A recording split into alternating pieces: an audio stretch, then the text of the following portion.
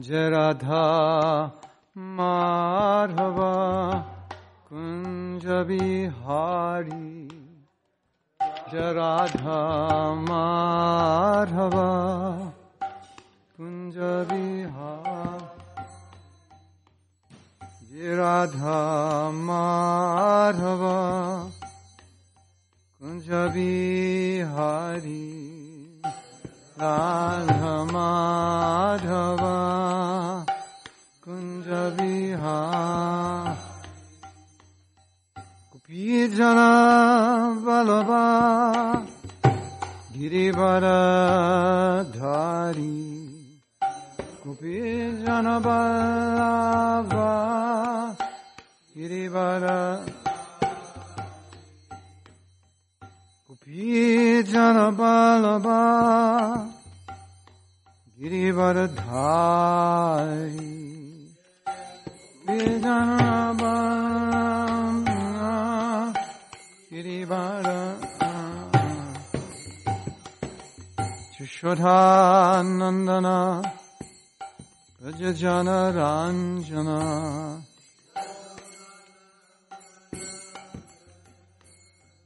Yashodhanandana Vrajajana Ranjana Yashodhanandana Vrajajana Ranjana Yamuna Tira Vanachari Yamuna Tira Vanachari Yamuna Tira Vanachari Munatira Vanachari Jayo Radha Madhava Kunja Bihari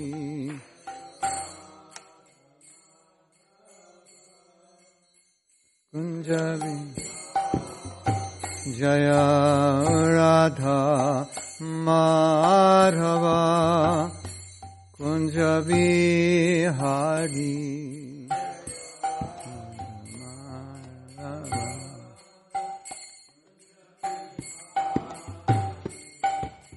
Gopijana Vallabha Girivardhari Gopijana Vallabha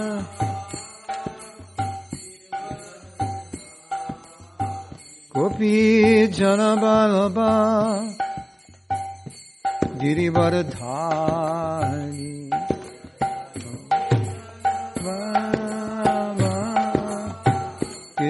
Girivardhari Yashodhanandana Vrajajana Ranjana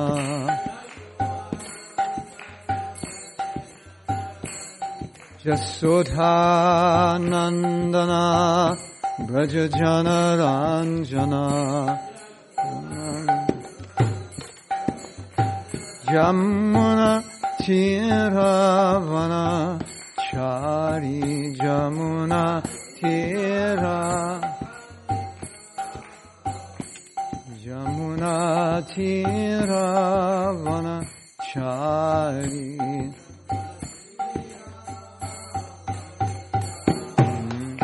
Jaya Radha Madhava Kunja Bihari Radha Madhava Jaya Radha Madhava Kunja Bihari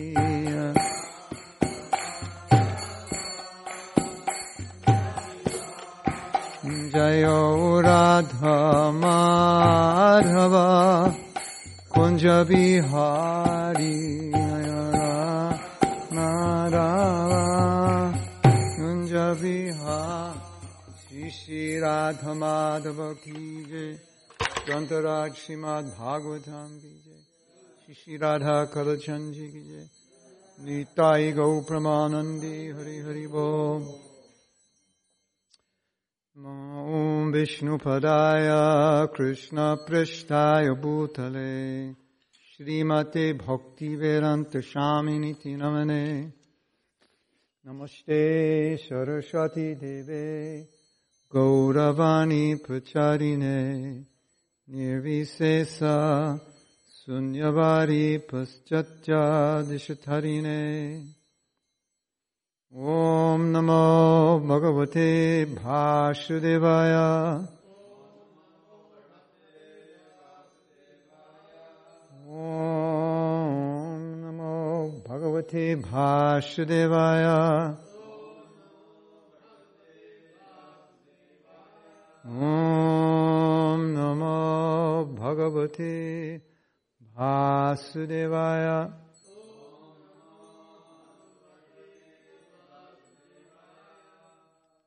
So I am puzzled. It says we're on Canto 1, Chapter 11, Text 10, but another verse is written on the board.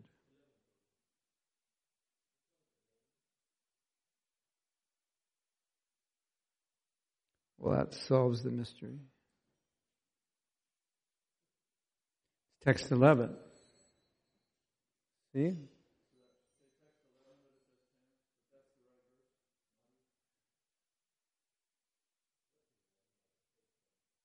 11:11. Don't believe everything you read.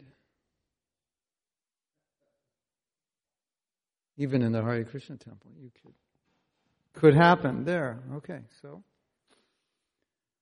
Madhu Bhoja Dasharna Harha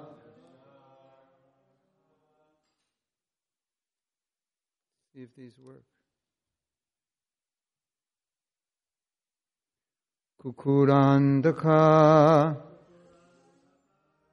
Vrishnibihi Atma Tulya Bhalaya Gutang Naghar Bhagavati Iva Madhu Bhoja Dasarha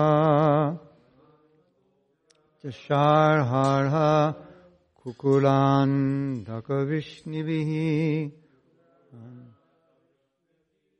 Atmatuya Balar Gutang Naghar Bhagavatim Iva Madhu Bhoja Dasharha Kukuran Dakavishnibihi Atmatulya Balagutam Naghar Bhogavatim Iva Madhu Bhoja Dasharha Kukuran Dakavishnibihi Atmatulya Balaguptam Nagar Bhogavatim Iva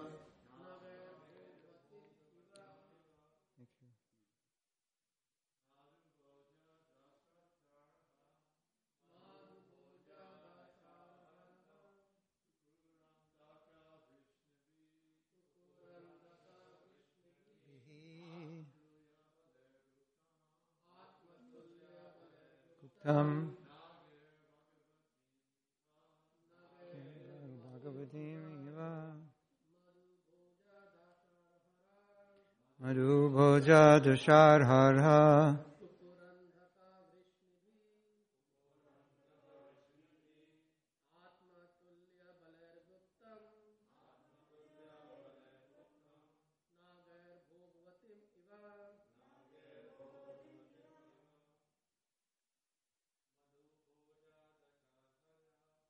Madhu Bhoja Dasharha Kukurandaka Vrishnibihi Atmatulya Balagutam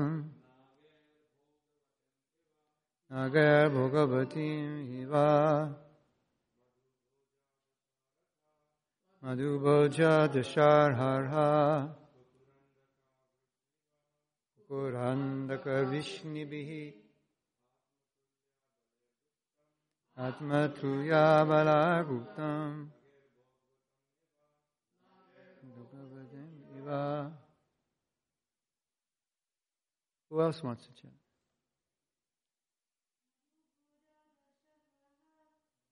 Dubuja Jasharhara Kukaranaka Vishnibhi Mandulya Paraguptam Agar Bhagavatam Iva. Anyone else? Word meanings. Madhu. Madhu. Boja. Boja. Dasarha. Dasarha. Arha. Arha. Kukura. Kukura. Andaka. Andaka. Vrishnibihi. By the descendants of Vrishni. Atmatulya. As good as himself. Bhalai. By strength. Guptam. Protected. Naghai. By the Nagas. Bhogavatim. The capital of Nagaloka. Eva. Like. Translation. As Bhogavati, the capital of Nagaloka, is protected by the Nagas, so was Dwarka protected by the descendants of Vrishni, namely Boja, Madhu, Dasarha, Arha, Kukura, Andaka, etc., who were as strong as Lord Krishna. Purport. The Nagaloka planet is situated below the earth planet, and it is understood that the sun rays are hampered there. The darkness of the planet is, however, removed by the flashes of the jewels set on the heads of the Nagas, celestial serpents. And it is said there are beautiful gardens, rivulets, etc., for the enjoyment of the Nagas. It is understood here also that the place is well protected by the inhabitants. So also the city of Dwarka was well protected by the descendants of Vrishni, who were as powerful as the Lord, insofar as he manifested his strength upon the earth. Jnana-timirandasya jnananjana shalakaya chakshurum militam jena tasmai sri gurave namaha mukam karoti vachalam pangulam gayate girim yakripatamaham bande sri guru dinatarinam vanshakapaturubhyascha kripasindubhyaeva Patitanam Pavanebhyo Vaishnavebhyo Namo Namaha Sri Krishna Chaitanya Prabhu Nityananda Shri Advaita Gadadhara Shri Vashari Gaur Bhakta Vrinda Hare Krishna Krishna Krishna Hare Hare Hare Rama Rama Rama Hare Hare. Srila Prabhupada ki jai.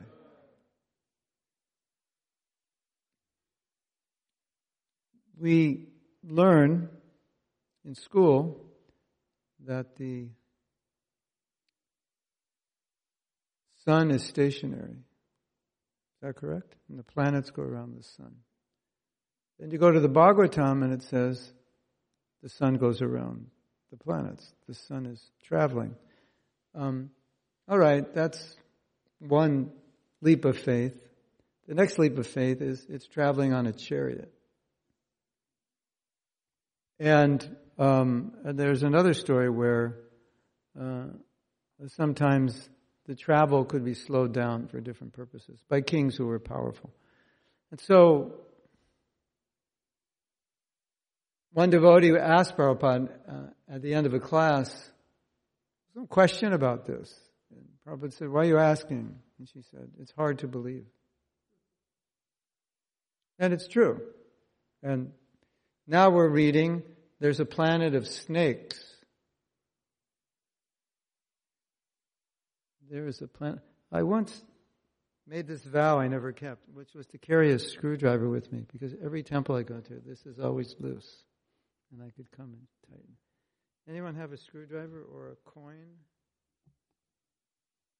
This is an eternal phenomenon. Yeah, right there. I actually did travel with a screwdriver, but I never brought it to Bhagavatam class. So I was halfway there. Yeah, okay. Now, if I've done anything for the Dallas Temple, I tighten the mic stand. It might be my greatest contribution during this trip. So she said, this is really hard to believe that there's a chariot and a god of the sun and kings that could influence. And then one king decided, I don't like the way the sun's working, I'll make my own. Right, yeah. Yeah, right. So she's asking, and Prabhupada's saying, well, why are you asking? Said, well, it's hard to believe.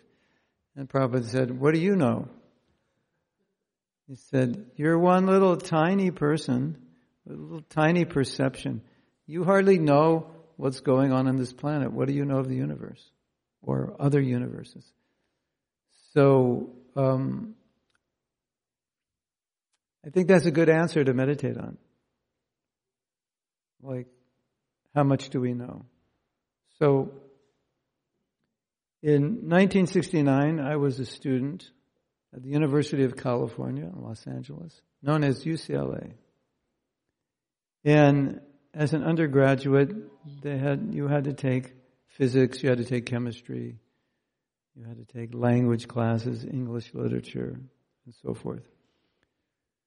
So one of the first days of my physics class, the teacher was explaining some theory, and then he was explaining the history of the theory. He said, well, in 1896 they believed this, but then so-and-so discovered that, and so the theory changed in 1912. But in 1926, so-and-so made a great breakthrough and proved the former theory to be wrong and discovered the new law of such and such. But then 1936, so-and-so came along and found that there was a flaw in that theory and developed the theory of such and such. And he brought us up to the 1969 current, and he said, this is the current theory. And I am sure there will be new theories in the future. I'm going, great. I can tell my father, you're spending $50,000 a year so I can learn something that's going to be proven wrong in 10 years. Okay. That was partially forming my joining the Hare Krishna movement. And then I transferred to Berkeley, and Berkeley is a very liberal place. And if you're a professor, it's more difficult now, but in those days, if you're a professor and you were teaching for a certain period of time, they would give you what's called tenure, which means they couldn't fire you. And if you can't get fired, you're kind of free to do whatever you want because you can't fire me. So what this professor did made it easy for us and easy for him. The first day of class, he was a philosophy professor. He said, I don't know anything. Great. Another I don't know anything class. He said, I don't know anything. And he said, in fact, why waste your time coming to my class if I don't know anything?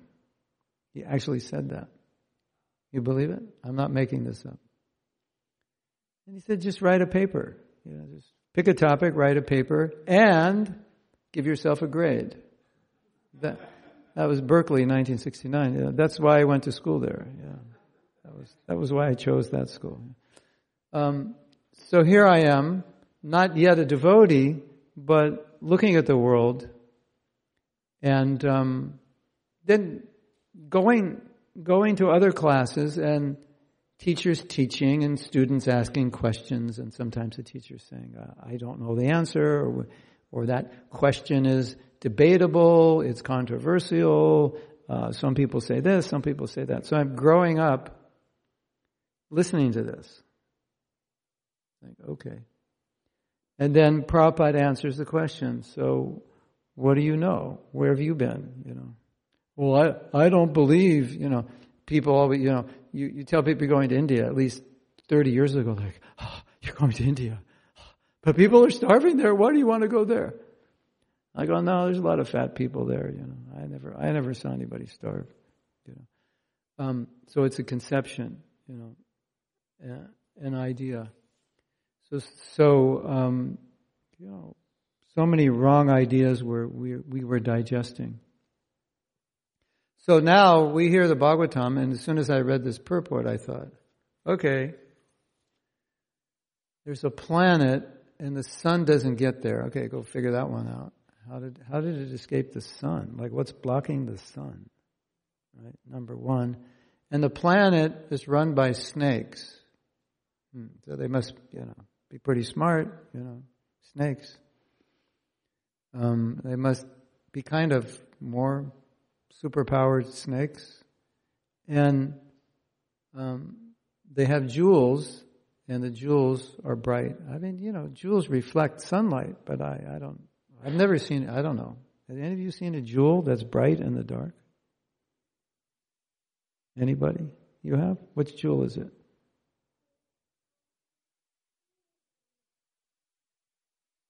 What's the name of it?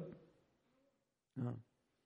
The name of it is, I don't know, jewel. Yeah, I haven't seen that one, but I trust you. So, you sure it was in the dark and no one was shining a light on it? Had its own light? Wow, nice. Anyway, these snakes have jewels on it, and the jewels, they don't need lights. It lights everything up. All right, so we have to jump through a few hoops to digest that. Of course, if you're raised as a devotee, you're raised in India, this is like, well, whatever, this is no big deal, right? But if you're raised in America, and not raised as a devotee, it's like, okay, snakes have their own planet, and they have jewels, and the sun doesn't get there, and they light it up. All right. And you believe that? Yeah.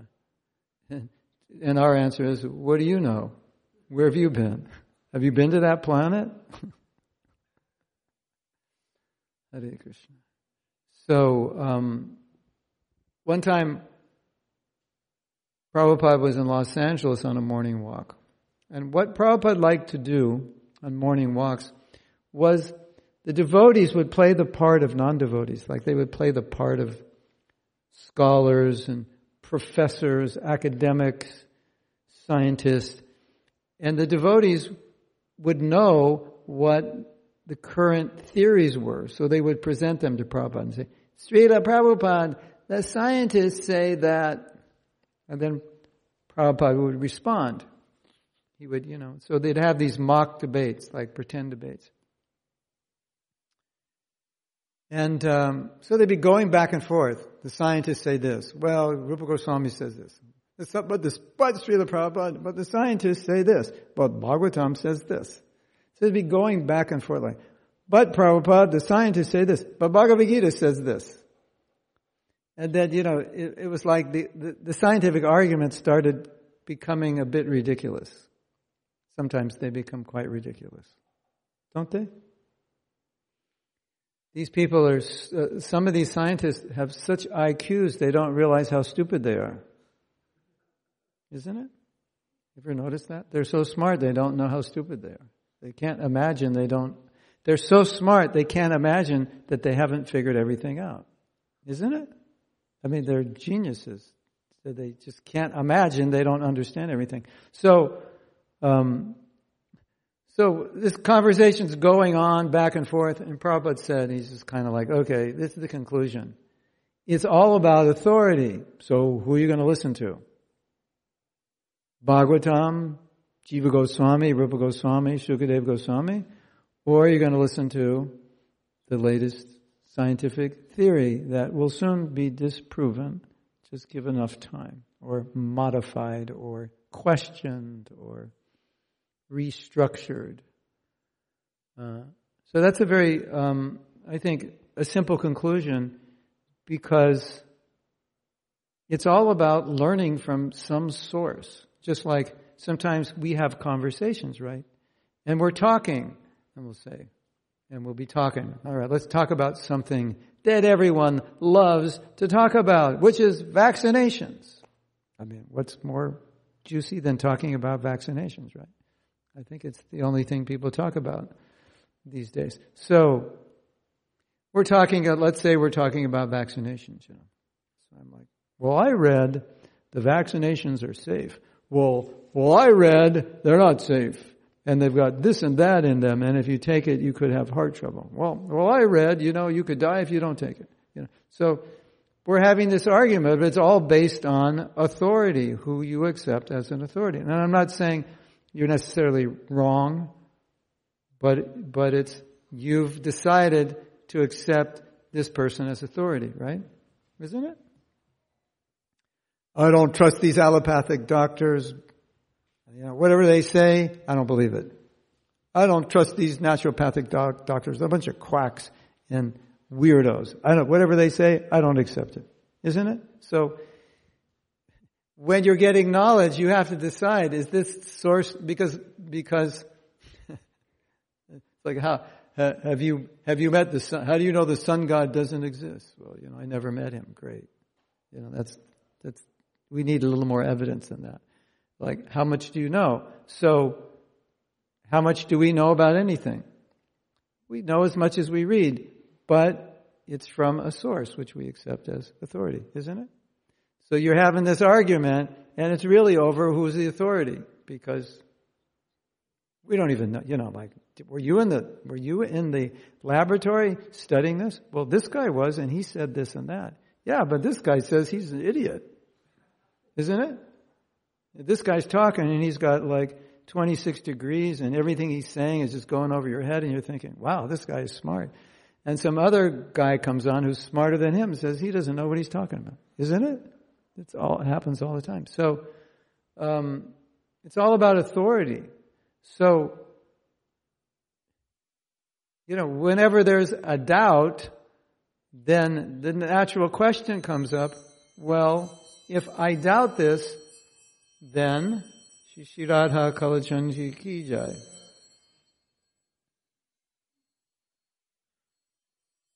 Shri Gaur Nitai ki jai. Jagannath Baladev Subhadra ji ki jai. Go Premanande Hari Hari Bol.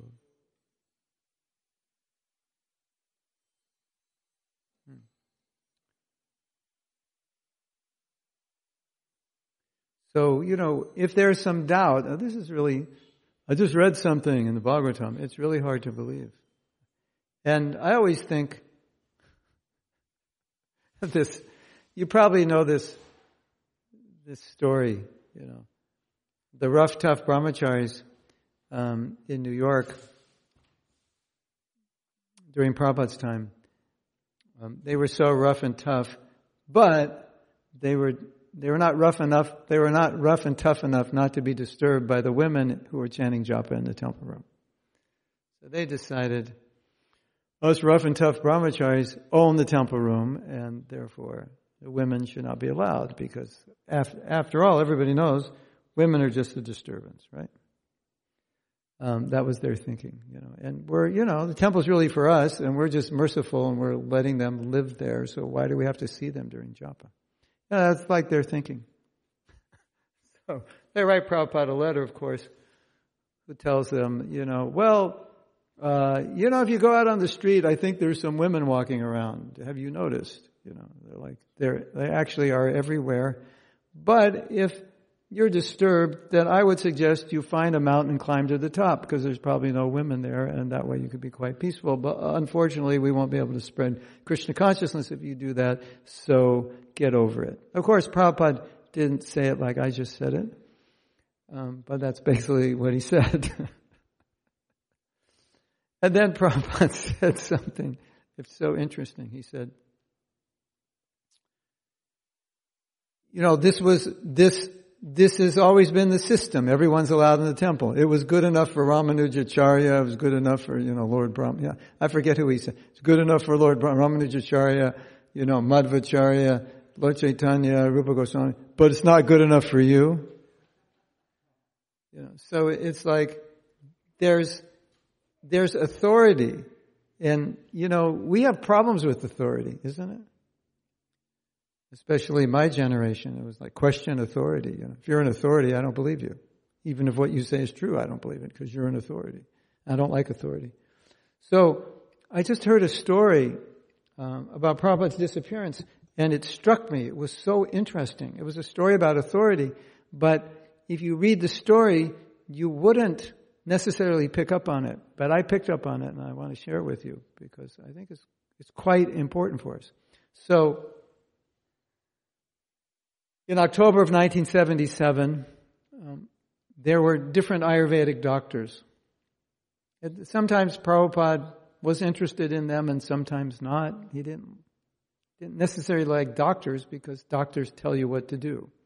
And then you have to restrict yourself and take this medicine 20 minutes before you eat and take that one a half hour after you eat and then take rest after you take it. And then when you get up, take this. It's just, he didn't like that so much. But anyway, at one point,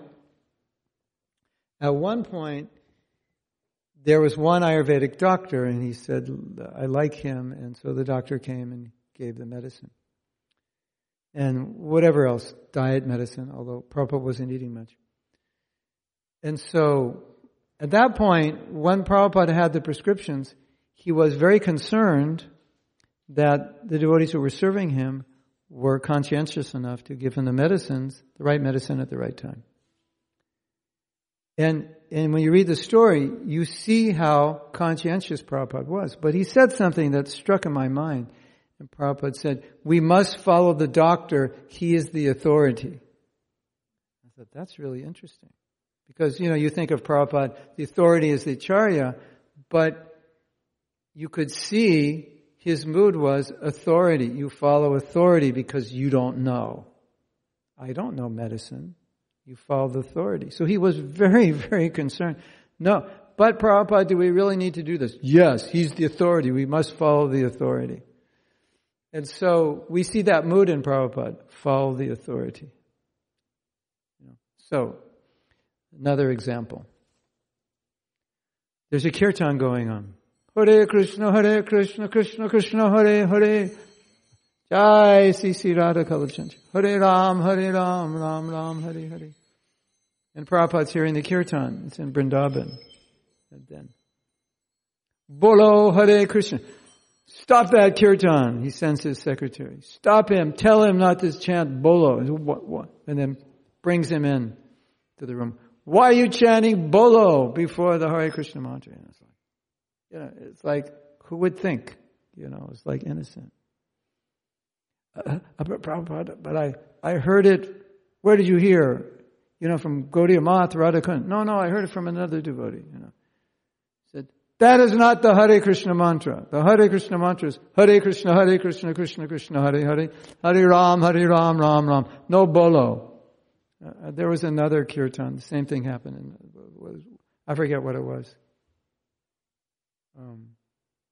Jai Hare Krishna or something. I don't know what it was. Again, Prabhupada said, send his secretary down, tell him to stop. So I'm reading this, and, my first reaction is, wow, who would have ever thought? What's going on in Prabhupada's mind? Deviation from authority. It seems like a simple thing, right? So, I come to Dallas and I'm, Bolo, Hare Krishna, Hare, and then Dharma leads a kirtan, he goes, Jaya, Hare Krishna, Hare Krishna. Maturnath leads a kirtan, he goes, Kalachandji, Hare Krishna. Pretty soon we've got Bolo Jaya, Kalachandji. Next generation is Bolo Jaya, Kalachandji, Hare Krishna, Hare Krishna. Like, why are you doing that? And, they're all 5 years old. They hear, because it's always done like that.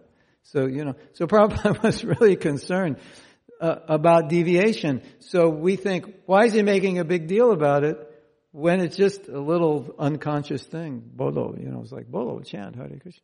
But one thing leads to another, leads to another, leads to another, leads to another, and pretty soon you have Sahaja. So, authority. It was all about authority. This is how it's done. This is how it's always been done. Don't change it. Right? So, another thought that it's always helped me, if I ever question something, how could this be? I mean, if it's Shastra, of course. Jiva Goswami is said to be the greatest philosopher, actually, that ever lived. And you may know that when they wrote their books, they didn't edit them. They just came out perfect. Like, if I write something, at least I have to go over it at least 4 times to even get it to a point where it's kind of, coherent and there's not too many typos. Then it goes to an editor. Then it goes to a proofreader. And even after it goes to a proofreader, usually there's some typo that they missed. And Jiva Goswami's writing very high philosophy in Sanskrit, no editing, just comes out perfect. Okay, not only that, he's not a mortal being of this world. He's one of Radharani's intimate associates. So there's some doubt in my mind. How can this be? How can that be? And there you have Jiva Goswami, the greatest philosopher, elaborating on how it can be that way. So, or Rupa Goswami, or Vishwanath Chakravarti Thakur. These persons, just from the material level, are far beyond the intelligence and purity of anyone you'd meet today. What to speak of spiritually. And so, they're the authority, and what do I know? Oh, Prabhu, I got all A's in school. Great. What have you seen? When was the last time you spoke to the sun god? When was the last time you traveled to Brahmaloka? What do you know? How many people are in the next room? Do you know that? So that was Prabhupada's point. So whenever there's a doubt, I always think, Vyasadeva, Jiva Goswami, Vishwanath Chakravarti, Sanatana, go down the list. And Prabhupada used this argument. He said, people say, this Bhagavatam, it's all mythology. He said, do you think these great acharyas are like sitting around having fun telling kids stories? It's like that's what they do? It's not possible. So they accept this as Leela, not as mythology. There's a man in India who's become extremely famous explaining the mythology of Ramayana, Mahabharata, Bhagavatam, like that. And, it's just like it's sickening, actually. Anyway, so that is one point. What time is class supposed to end?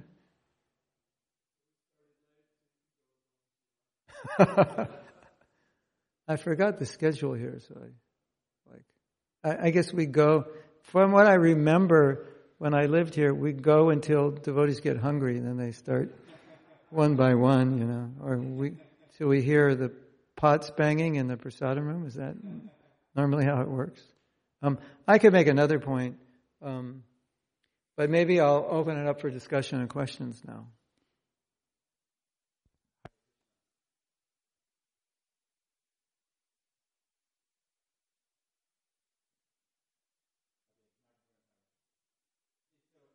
I'll repeat your question for the...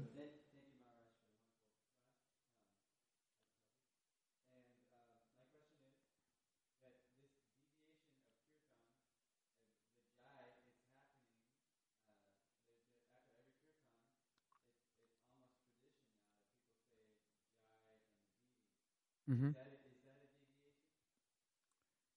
Well, this brings up, so he's asking, what's your name? Jason. Jason? There was a devotee named Jason. He went to India. They said, what's your name? He said, Jason. They go, oh, very nice name, Jai Singh. Your name is Jai Singh. Jason. That means glorious, Jai Singh means glorious lion. So, this is an interesting question. And this is the kind of question where you ask 10 devotees and you get 8 different answers. because it's not, I'll explain the principle. Of course, it's very endearing to chant the names of the deities because the deities are our life and soul. So it just kind of comes out, Even you don't want to. You think, I really shouldn't do it because Prabhupada never did it, so maybe I won't do it. And you tell yourself, I'm not going to do it 108 times. And you see the deities, Jai Radha Kalachandji. So I wouldn't want to say you can't do that because that's kind of like stopping a kid from eating halava when they're hungry. You can't have halava, it's got sugar in it. So what Prabhupada was concerned about, as I understand, was that half the kirtan becomes Jai Radha Kalachandji, and the other half is Sri Guru Charana Padma, and one Hare Krishna Mahamantra at the end. The main thing of the kirtan is Hare Krishna Mahamantra. So if it's, 1, 2 Radha Kalachandjis, it's not the end of the world. But a little deviation, we'll call it a little deviation. A little something becomes a little more, it becomes a little more. And so that's the fear with anything that Prabhupada didn't do. We can't say that because he didn't do it, it's wrong. You're going to go, the worst, what could happen to you if you chant Radha Kalachandji? You're going to go to the planet of Radha Kalachandji, for doing that. That's the worst that could happen, right? So it's a different principle. It's not wrong and it's not bad. You can't say that. But the principle is, did Prabhupada do it? The fact is, he never did. He never chanted names of deities. He never chanted Jai Prabhupada to his guru. He never chanted Nitai Gaur. Nitai Gaur, Gaur Hari Bol. Do they chant that in Gaudiya Math? Yeah, all the time. Did Prabhupada live in the Gaudiya Math? No. If he lived in the Gaudiya Math, maybe he would chant those. That's, because that's what they do. That's where we got it all.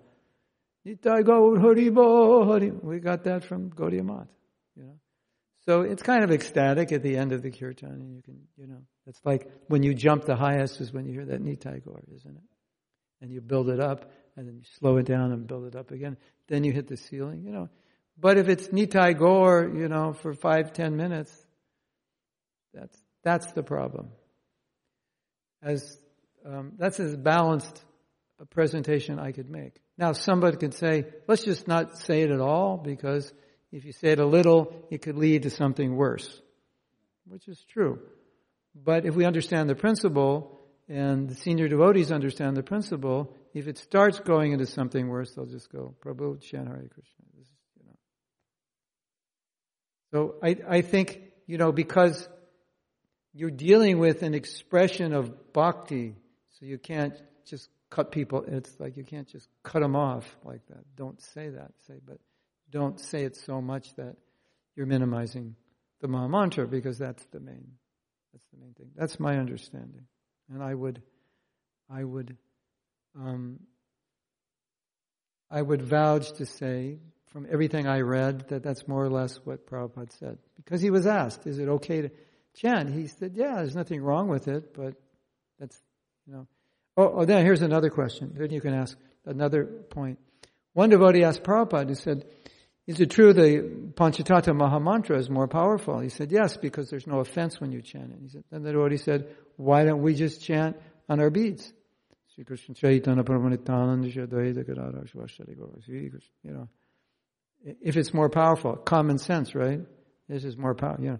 This food is better for you. Why don't you eat it instead of this? It's got more nutrients.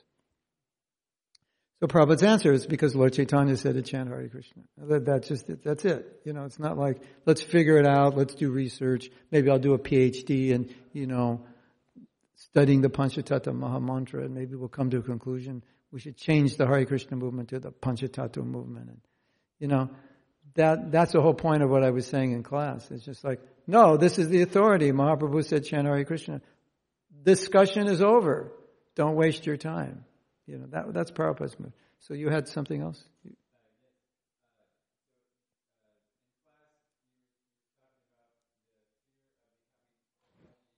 Yes.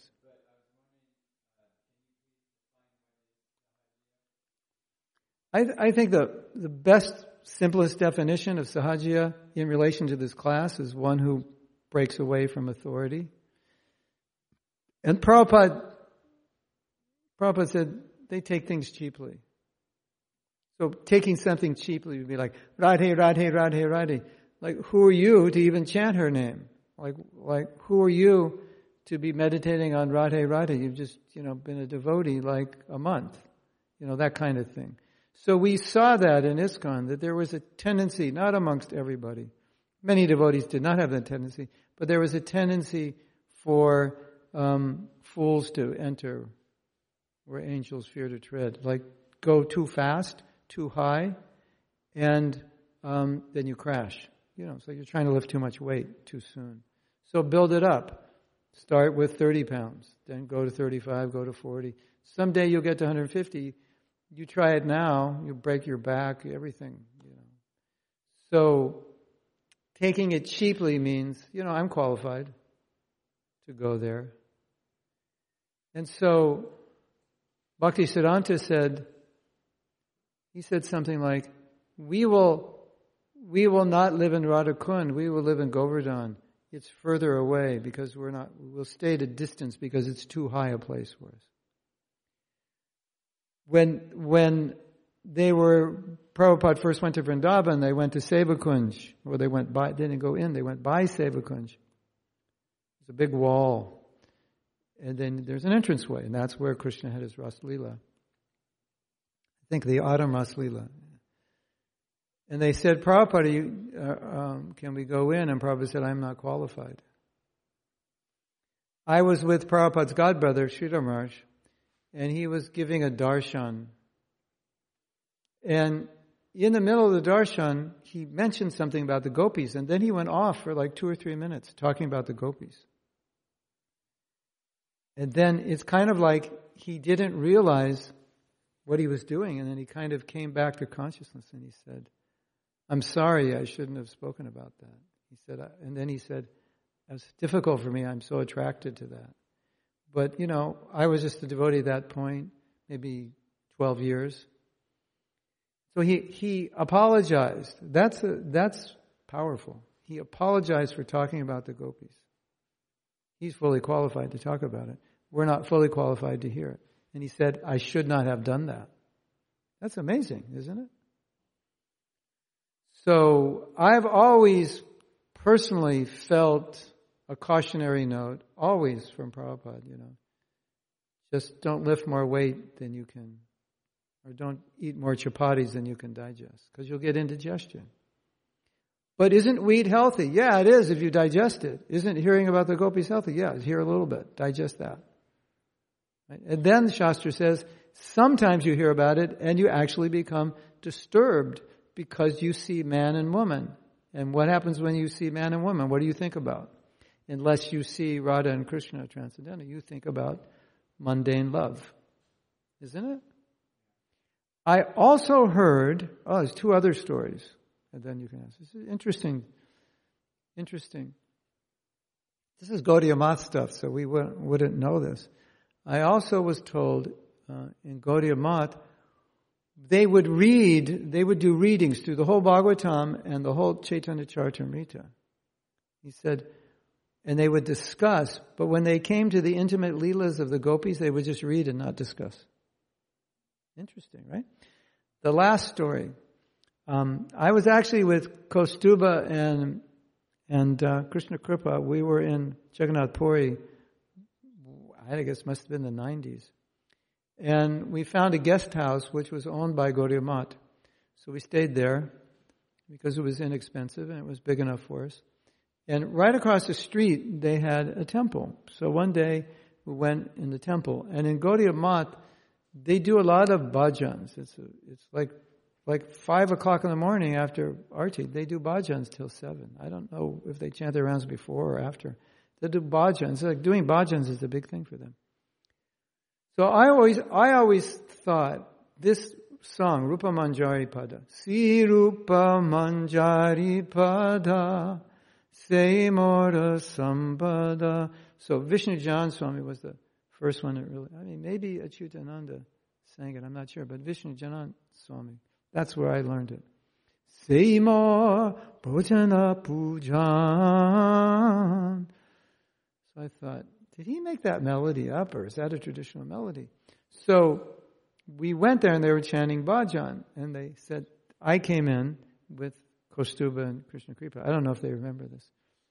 It stood out for me. They said, why don't you chant? And I said, no, I want to hear you chant. And I said, would you chant Sri Rupa Manjari Pada? Because I wanted to see, do they actually use that melody? Is that the standard melody that Vishnu Jan got, or did he make up his melodies? Because sometimes he would make up melodies. Prabhupada would give him a song, he'd make up a melody. And you know what they said? They said, we're not allowed to sing this song. They said, only Guru Maharaj can sing. Wow! You know this other song? Srita Kamala Kucha Mandala. Prabhupada said we shouldn't sing it because there's intimate leelas in that song. I think in one verse there's intimate leela. He said, don't sing it. Actually recorded. I mean, so many devotees have recorded it, but Prabhupada said, don't sing it. So that's how I was raised in Krishna consciousness. So I'm like, you could say in that sense, quite conservative in terms of not taking things cheaply. Like, it's not that I don't want to hear about these things, but I've taken it, spoon-fed it myself, slowly. And I wrote a whole song on Rasa Leela. Haven't recorded it yet. I put the whole thing into poetry. And I think, after doing that, it's like, if you're in the right mood, there's no problem. If you understand it and you're qualified, then there's no problem. Garuda Prabhu did his whole thesis on Rasa Leela. And he said, look this is the essence, that we can't run away from it. It's the essence. It's the pinnacle. We want to dance with Krishna. That's it. But, we've got to understand it properly. Yes, Dharma.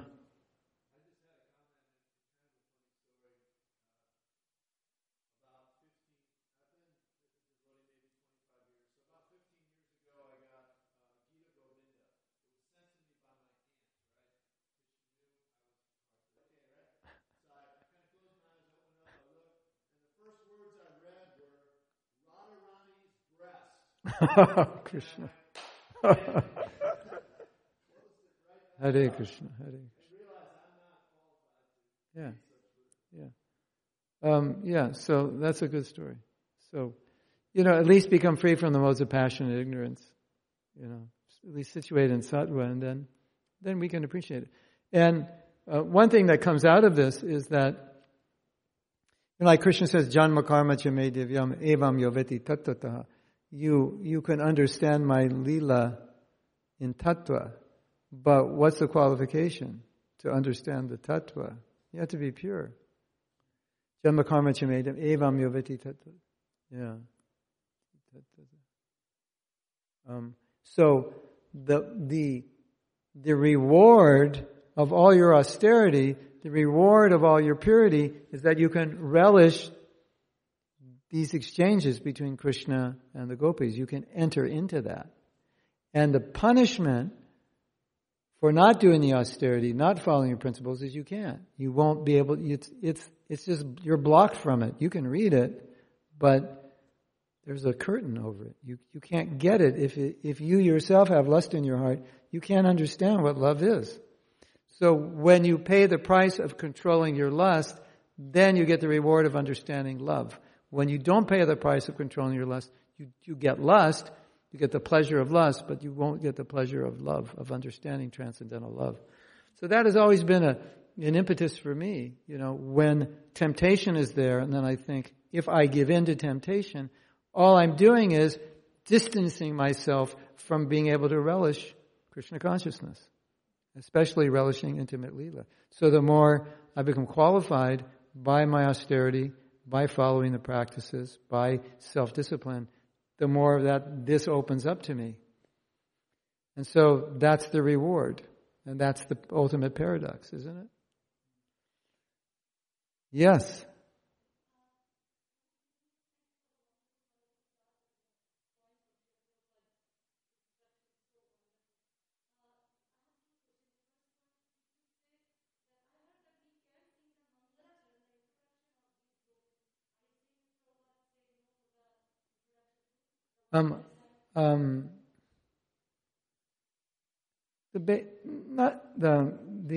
The Srita Kamala, that song, That song he said not to. I'm not sure what the Mangalacharana is. Yeah. Because there was a verse in there, I think, about some very intimate Leela.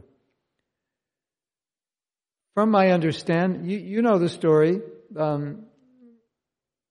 Bhaktisiddhanta wanted to publish Ujjvala Nilamani and Govinda Lilamrita. It's all Madhurya Ras. Like where Chaitanya Charitamrita, which is the highest, ends, then you even go further. And so Bhaktivinoda Thakur said, yeah, you can print one copy for yourself. Nobody else is qualified. Of course, now these books have been translated and you can get them, and Rasa Bihari Lal will, he has them.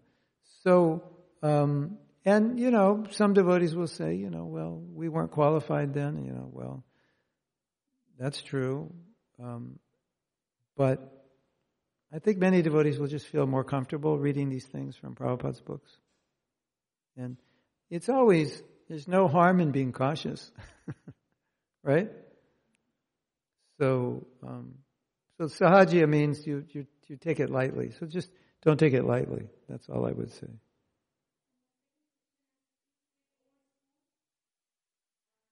I said what? Old school?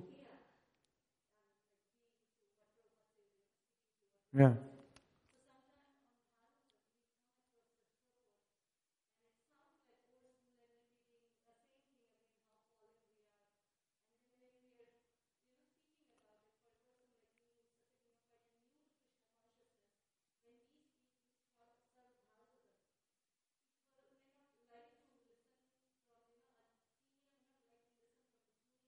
Right. Right. Some people might not like to hear that from anybody. Isn't it? How do you speak it? Well, I just heard a story the other day where Prabhupada was so heavy with somebody, like something we would never say, and he got away with it. So Prabhupada had this power to get away with saying things that we can't say. It was something like someone was asking a question, and it was like, just really, really almost insulting, just to help them understand their position. And I was in a class, and Prabhupada said, old men and young kids can get away with this. Of course, I don't think in America you can get away with anything anymore. Political correctness doesn't matter how young or old you are now, isn't it? So it's our responsibility as teachers to try to understand how we can communicate an idea where people won't shut themselves down as soon as you say something. So that's for you to pray to Krishna. To think, how can I say this? If one way, I'll just give you how I understand it. One way is you can explain it from your own personal experience. I feel like this. When I became a devotee, then I started to realize that there are many things that I needed to improve in myself that I never noticed before. But as I became purified, I started to realize how conditioned I was. How I thought I was very spiritual, but I started to realize when I started cleansing myself, I saw I wasn't as spiritual as I thought. So you're talking about yourself, and then you can let them think, oh, I also feel this way. And if they don't think that way, nothing you're going to say is going to make them feel that way unless you're a Prabhupada and just, rascal, puffed up rascal. Prabhupada chastised one professor, and the professor got really, really angry. He was a Hindu professor, and Prabhupada said, well, what is Hinduism? And the professor said, I don't know. It's a difficult question to answer. And Prabhupada said, you're a Hindu professor? And you don't know what Hinduism is? What is, Swarup Damodar, what do you call that? Cheater, Srila Prabhupada. And Prabhupada said, he is calling you a cheater. What do you have to say? And there's a big argument, right? And they had to actually pull that man out of the room. He was so offensive. And then like 20 years later, they met him and they said, your Guru Maharaj chastised me. I deserved it. It's like, So, sometimes it's like with kids, right? They don't like to hear it, but, after a while they realize you're right, after they kick and scream. And Prabhupada understood people really well, so he knew what they needed to hear. We may not be that expert. So, if we take a humble position, it's easier for other people to look at themselves. But if I say, you're puffed up, immediately your false ego is going to go, who are you to tell me? That's a puffed up thing to say. You're telling me I'm puffed up. No, nobody but a puffed up person would say that. Isn't it? But if you're saying, I was a very proud person and I realized this and that.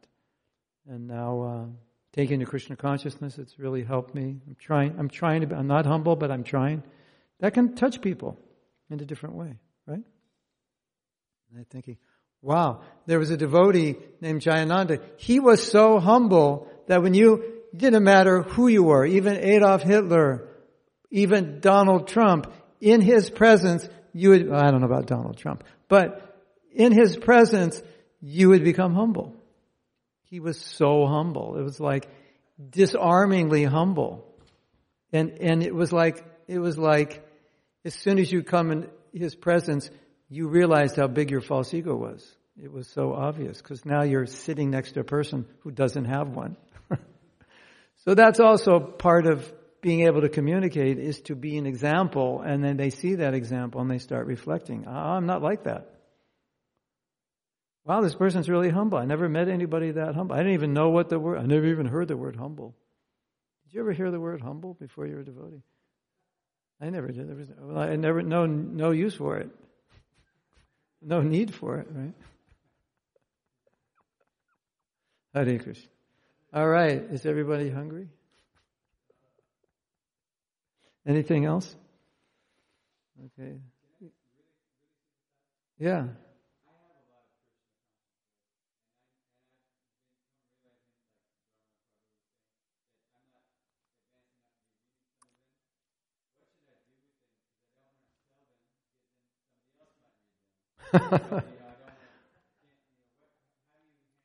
Yeah, just keep them till you become qualified to read them. There'll be an impetus. It's like someday I'll want to become qualified to read these books. Yeah, that's it. They're there to be read when we're qualified, or to be heard from those who are qualified to explain them. But it's quite interesting. You look at all of Prabhupada's lectures, and 1966, his lectures, some of them were more elevated than 1977, because he sized us up, and he goes, okay, they're not ready for this. But you listen to some of the classes, 66, it's like, I'm thinking, wow, Prabhupada's really talking on a high level. And then, I understood, I realized, well, that's kind of the level that he was speaking on in India. That's like, they're more qualified. And he comes here and he sizes us up and he goes, no, this is not working. I heard the same thing happened. I may be wrong, but I heard when Narayana Maharaj came, he did the same thing. He said, well, I want to give what Prabhupada didn't give. You weren't qualified to hear, so I'll give the higher thing. And by giving it long enough, he realized, no, these people aren't. He went back and started giving, you're not the body, you're spirit, soul, you're part and parcel of Krishna. Follow the regular. Are you getting up? Are you chanting your rounds? 4 principles, not 3, not 2.5. 16. You know math? 16 rounds. That's minimum. Yeah. That's what I understand he was teaching. So it's all about qualification. Srila Prabhupada ki jai. Go Premanandi. Hari Hari. Gauda Nitananda.